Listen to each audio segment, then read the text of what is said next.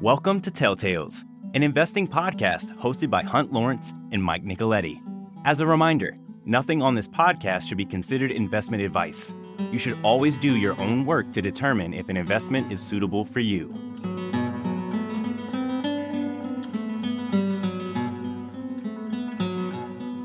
Maybe we ought to swing into recession fears and impact on commodity prices. And I think that a recession is 2 quarters with real GNP decline. And the first quarter had a 1.5% decline. In the second quarter, the most reliable estimate is Atlanta Fed, says the second quarter is going to have a 2% decline. Don't think the economists who decide whether or not we have a recession are going to consider the first and second quarter of 2022 a recession, because they're going to say that employment is too strong. I'm not sure I agree with that. And I think we're just talking the U.S. economy now. For the third quarter, probably not going to be any better than the second quarter was. So then we'll have 3 quarters with real GNP decline.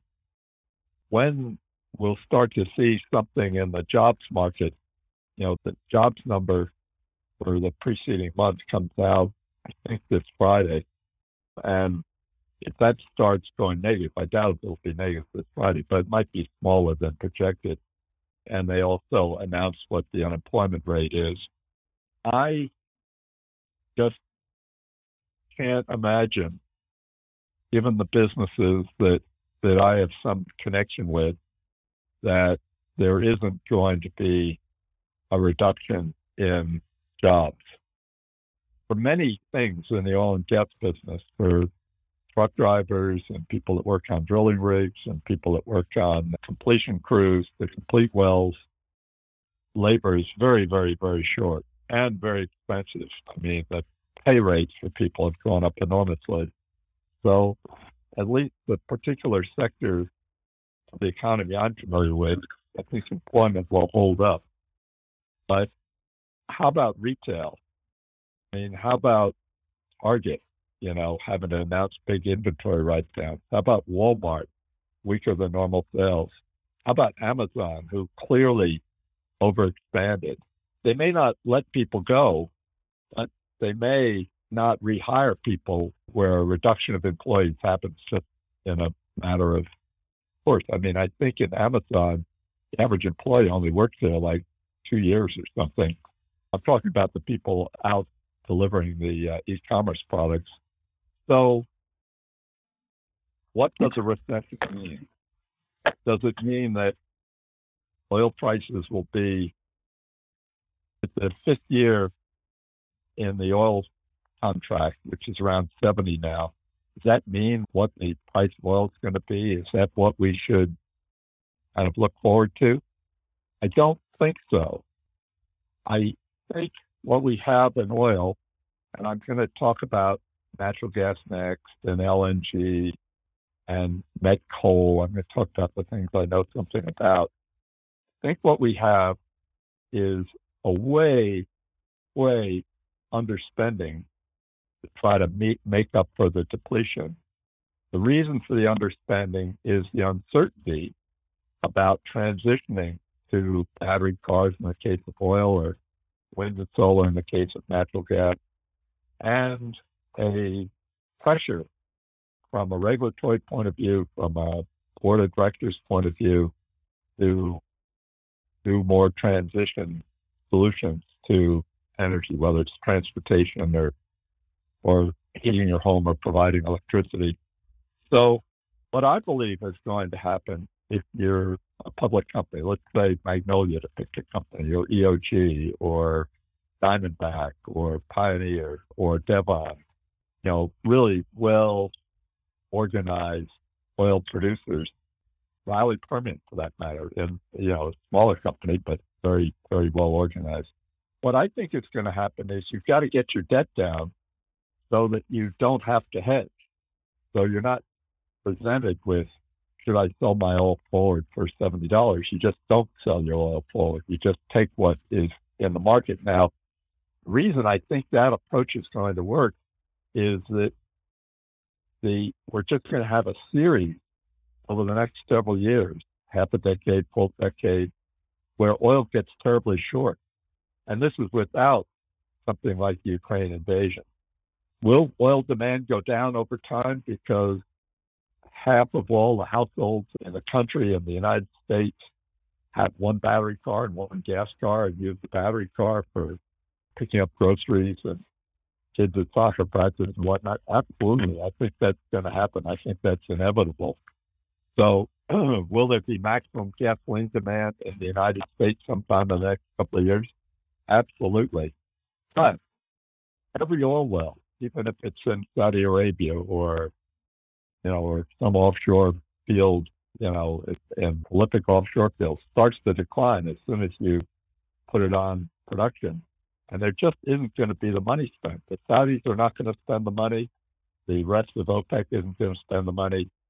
Russia goes without saying. They're kind of a special case because they probably won't give up on Ukraine, which means they're going to be sanctioned forever.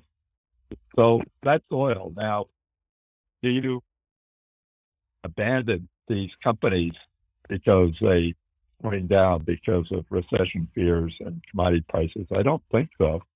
I don't think it's possible to make money trading. But what you have to do is when you have a downturn and that they appear to be discounting like $70 oil, it's a time, if you checked out everything else, to look at the company and buy more or establish a position.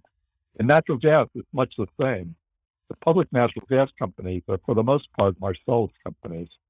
The only public companies in significant gas basins are Comstock, which is in the Haynesville, Chesapeake, which is more than half Haynesville, Southwestern, which is about a third of 40% Haynesville. But, those are the public gas companies. Gas has come down significantly. I mean, the gas was in a shoulder month, $8 or $9. It's just incredible. It's now down to about $6.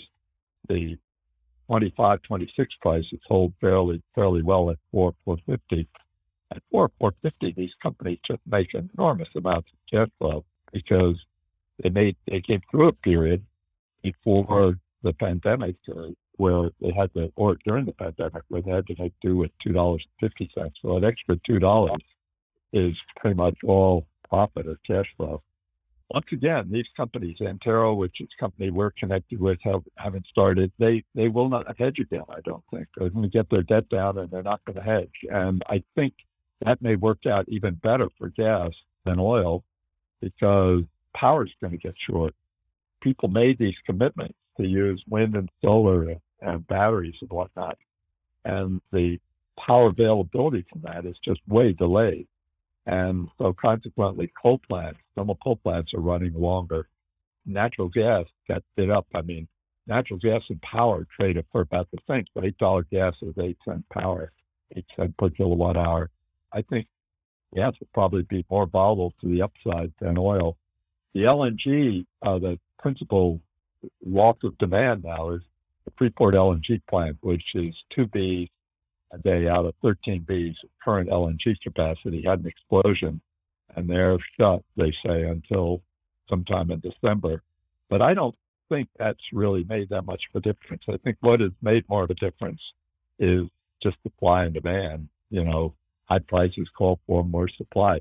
Generally, Marcellus doesn't increase. It kind of flatlines, but Haynesville does, and then, of course, associated gas from the Permian does. So I think it's just a bit of oversupply as compared to a few months ago. Also losing that 2 Bs of demand from Freeport LNG has an impact there. LNG has gone nuts because the Russians are threatening to cut off gas to Germany and the rest. So LNG, which had settled down to like $24 or something, is now 45 to 50. That doesn't make that much difference because there's about 5 Bs a day of LNG capacity being constructed. It takes a year and a half or 2 years to build LNG facilities, and we won't have the impact of that extra 5 Bs for at least a couple of years. Metallurgical coal is an interesting case. There we follow it carefully because we have two. We have Aramco, which is a public company. We have a private company called Vitronite in Australia, which has done very well, generating a lot of cash flow.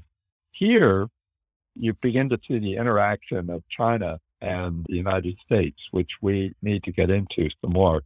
China is state-controlled, state-planned economy, and they are clearly having real GNP decline.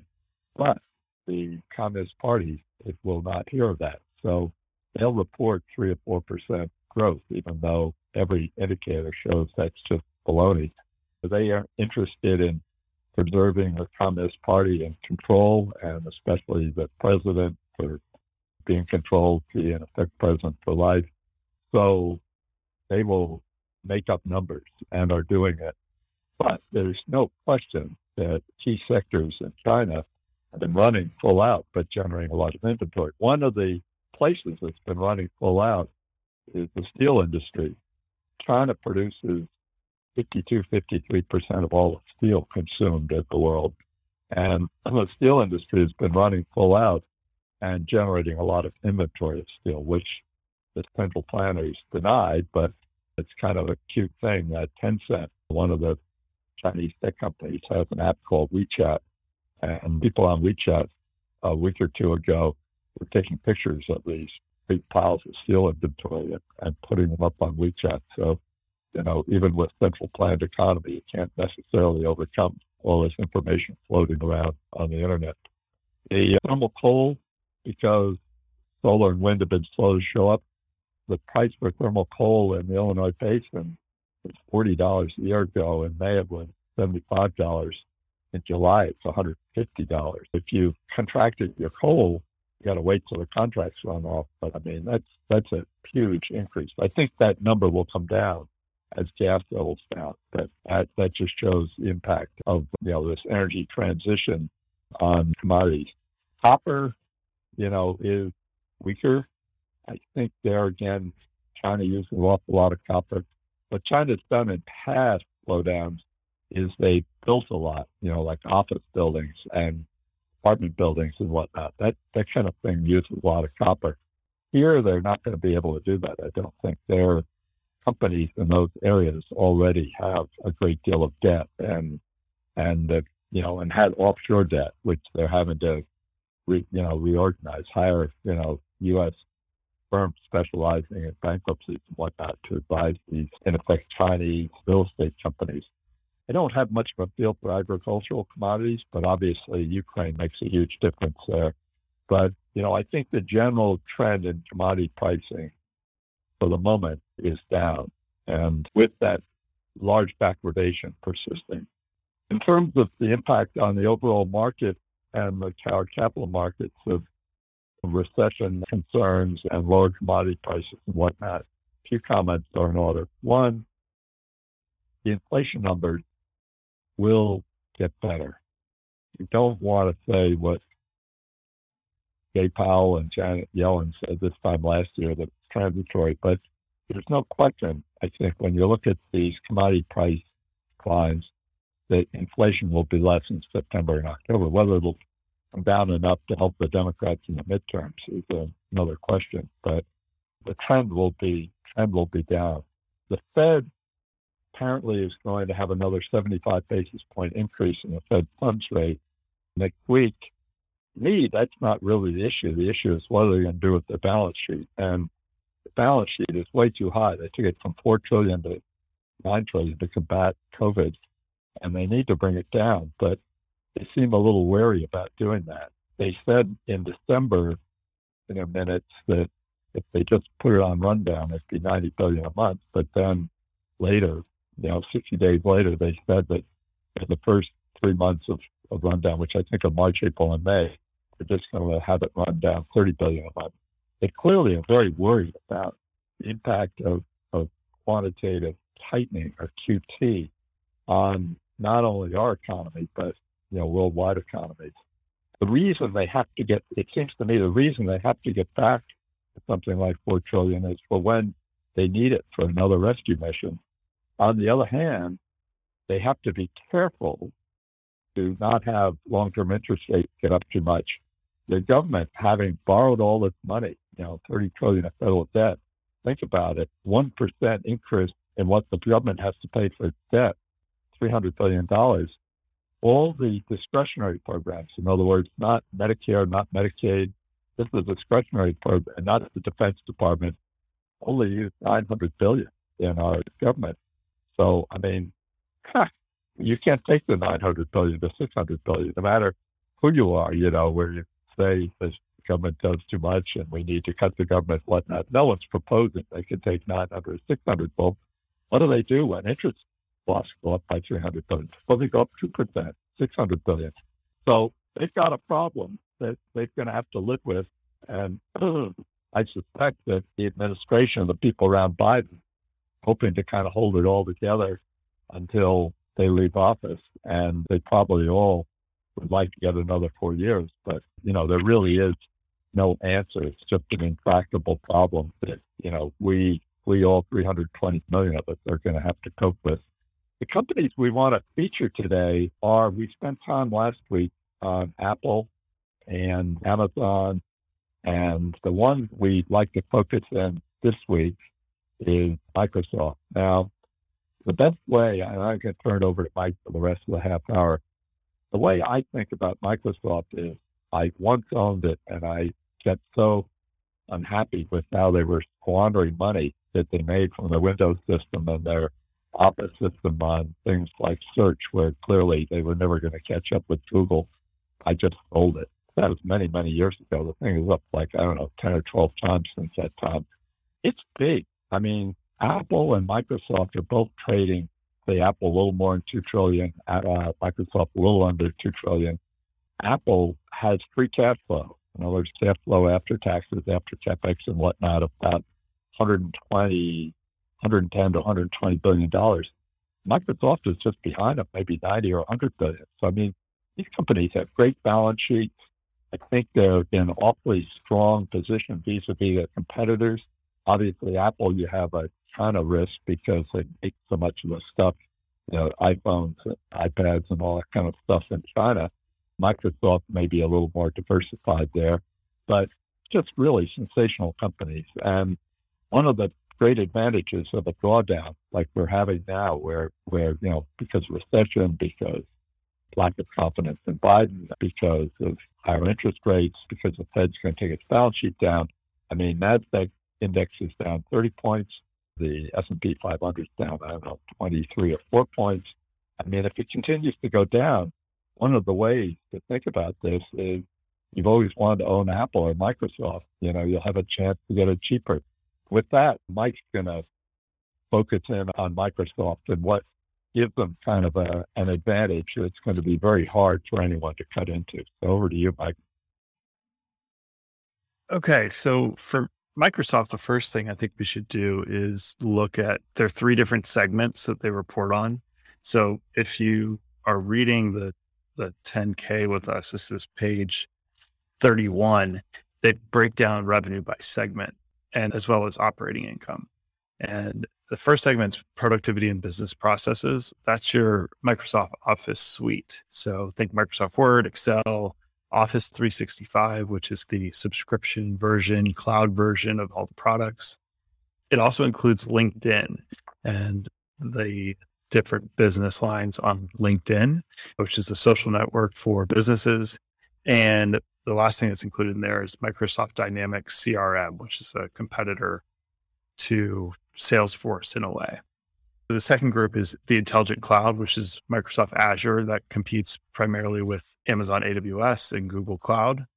And the third category is called More Personal Computing. And this lumps in Microsoft Windows licensing, the Microsoft Surface and Xbox, other Microsoft branded devices. And then importantly, the gaming segment, which includes all the Xbox stuff, all the games, all the subscription services and whatnot that are associated with it. These 3 segments are all large, the smallest being the More Personal Computing at $14.5 billion last quarter, the largest being cloud at $19 billion. What's interesting about all these, and we'll start with productivity and business process, Microsoft Office is a mainstay of business in general, especially at the high end. Only recently has Microsoft started pushing into lower end Microsoft Office. In other words, offering a defeatured version of Microsoft Office Suite for businesses that can't afford it. And this has enabled them to start furthering their reach into other countries that aren't willing to spend as much as we are here in the US. Gives them something to compete against with the Google for Work suite, which has some comparable products. Point being is that pretty much every business needs Microsoft Office. And with their ability to push down into international markets, it actually really diversifies their revenue base as well. One thing I thought was interesting in here is that no single country or customer makes up more than 10% of their revenue, except for the United States.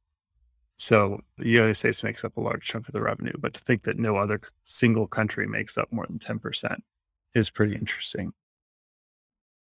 Yeah, just on page 30, which from the 10Q, the interesting thing I found is that, drawing a distinction with Apple being more dependent because so much of their stuff is made in China. The U.S. is more than half of their revenues. It's interesting to me in terms of diversification, having, macro risk from things going. I mean, suppose China invaded Taiwan and we sanctioned China. I think having watched Russia get sanctioned, I think the chance of China doing that is way more remote. But still, if you're trying to make up your mind between Microsoft and Apple, you definitely have, I think, unless Mike disagrees, more macro risk with Apple than have with Microsoft. I totally agree. I mean, Microsoft is going to have some foreign currency impact because half of that revenue does come from abroad, but all things considered, it is more diversified when it comes to international risk. So I think it's really an interesting and telling part of it. The intelligent cloud part is growing, specifically Microsoft Azure is growing extremely fast. It's actually growing at a faster clip than AWS. And that's partly because they're able to convert a lot of their legacy on-prem customers to cloud or hybrid cloud. And that business seems to be doing quite well. The last piece, more personal computing, likely is going to see some headwinds this coming quarter because what we saw from the Micron earnings a few weeks ago is that personal computer demand is dropping off. And prior to COVID, PC demand had been tepid for many years. This kind of changed during COVID for a number of reasons. First, a lot of businesses had to buy new computers for their staff to work from home. So that drove a ton of sales in personal computers. It also drove a lot of individual or hobbyist purchases for gaming and other just casual use because people were at home more. So because they couldn't go out, you need to entertain yourself one way or another, and a computer is a good way to do that. So I think there's some pressure on that part of the business. There's some pressure probably on gaming as well, although they've come off of a pretty strong launch of a new Xbox product last year and whatnot. So all that is to say is the most interesting piece is that every one of these segments is still growing at a pretty rapid clip when compared to the other big tech companies, specifically Apple, who we looked at last week. Apple's going to struggle to grow at a 10% clip year over year, unless they just blow out expectations based on what analysts believe are going to happen. Microsoft, on the other hand, seems to be better positioned to grow. And in an inflationary environment, most of their products are so necessary. They're probably much easier. It'll be much easier for Microsoft to increase their prices. So I'll pause there, Hunt, if you have any other questions, but we can get into valuation. Mike and I really like the idea of speaking from the 10Qs, the latest 10Qs. And if you turn to page 6 of the Microsoft 10Q, they have a cash flow statement for the 9 months ended March 31. They're on a June 30 year. So the 10K will come out probably in first week of August or something. And then when we talk about Microsoft, we'll talk from the 10K, but because that'll be the most recent financial statements available. But look at page 6 in the investing in the cash flow. They do seem to acquire companies. I mean, they spent $20 billion in the first 9 months acquiring companies, but they had relatively little addition to property and equipment with $17 billion. And what I draw a contrast with Amazon, where Amazon is taking almost all the cash flow and reinvesting it. Presumably, some part of that is going into Amazon Web Services. So, as Michael says, looks as though the Microsoft Azure product is growing faster than Amazon Web Services, still smaller in terms of market share by most estimates, but they seem to be able to do it in a more capital efficient way, where there's plenty of extra cash flow after their CapEx program. So I find that very impressive. Yeah, I agree. And one of the things you'll see that's a little bit different, Microsoft versus Apple, for example, Apple spends less on its CapEx than it experiences in depreciation expense. When you compute the amount of cash flow that you want to estimate as free cash flow, sometimes in that case in particular, I like to use the actual depreciation rather than the CapEx, because the depreciation tends to be representative of what's actually consumed during the period. Apple actually sees less CapEx and more depreciation. The explanation for that is they've brought a lot of their R&D in-house, where they previously used to use contractors to develop some of the manufacturing facilities, specifically in China. They've taken more of that in-house, so the cost ends up in R&D rather than in CapEx. So I just thought that was an interesting point to point out when you're looking at this, specifically on the cash flow statement. In the couple of minutes we have left, we want to mention Tesla. Tesla regularly at the last day of the quarter announces how many cars they delivered, and they delivered fewer cars than they did in the first quarter, that's the first time that's happened in quite a while. And apparently the lockdowns in Shanghai hurt their manufacturing of cars in Shanghai. The other interesting thing is they admit that in their history, they've had a heck of a time bringing these car factories on. In other words, when we've discussed it, and 4 factories, the original factory in California, the factory outside of Shanghai in China, factory outside of Austin, Texas, and a factory in East Berlin and in Germany, they more or less have forecasts, I think, at getting the bugs out and getting these things. So these factories, as we've discussed in the past, will make 400,000 or 500,000 cars. So it'll be, when they're all up and operating, it'll be 2 million cars. Some of you will remember they had so much trouble, I think, with the Model 3. At some point, he said, look, I'm just going to go to the factory. This was in California. I'm going to sleep on the floor. I'm not even going to sleep on a cot. I'm just going to work there until we get this fixed. It is a challenge for Tesla. I think it would be a challenge for Ford or GM or whatnot. Remember, if you haven't been on prior calls, when we look at Tesla's 10Q as compared to Ford's 10Q or General Motors, Tesla has less debt, more cash flow, and now it's got 1 billion shares outstanding, trading for $750. We think that a reasonable number, so you got your percentage free cash flow to equity down in the 5% range, would be around $500. Now, once again, we're not predicting $500 for Tesla, but you can expect to see their 10Q sometime in the third or fourth week of July. It'll probably have pretty weak results with the lower car deliveries. And, and that plus market grinding lower, $500 we may get within that range. I was just fooling around with numbers. I thought if I had to come up with a comparable number for Microsoft, it's around 250, it's been as high as 350. What number would I use?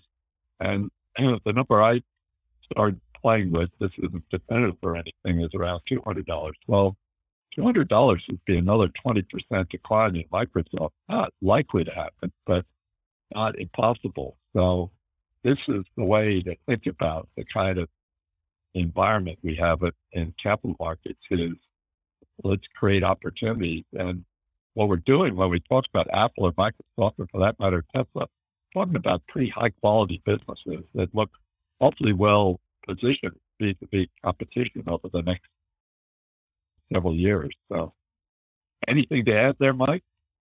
My number for Microsoft came in a little higher. I'll put this in our newsletter today and how I got to it. But I got to 250, and I was looking at the whole year because I think the run rate from the quarter isn't representative of, because they have a little bit of seasonality in their business. So I don't think it's fair necessarily just to look at the run rate on the quarter. Good. Well, we've run over 3 or 4 minutes. Everyone stay healthy, stay safe, and we'll talk next Wednesday. Take care.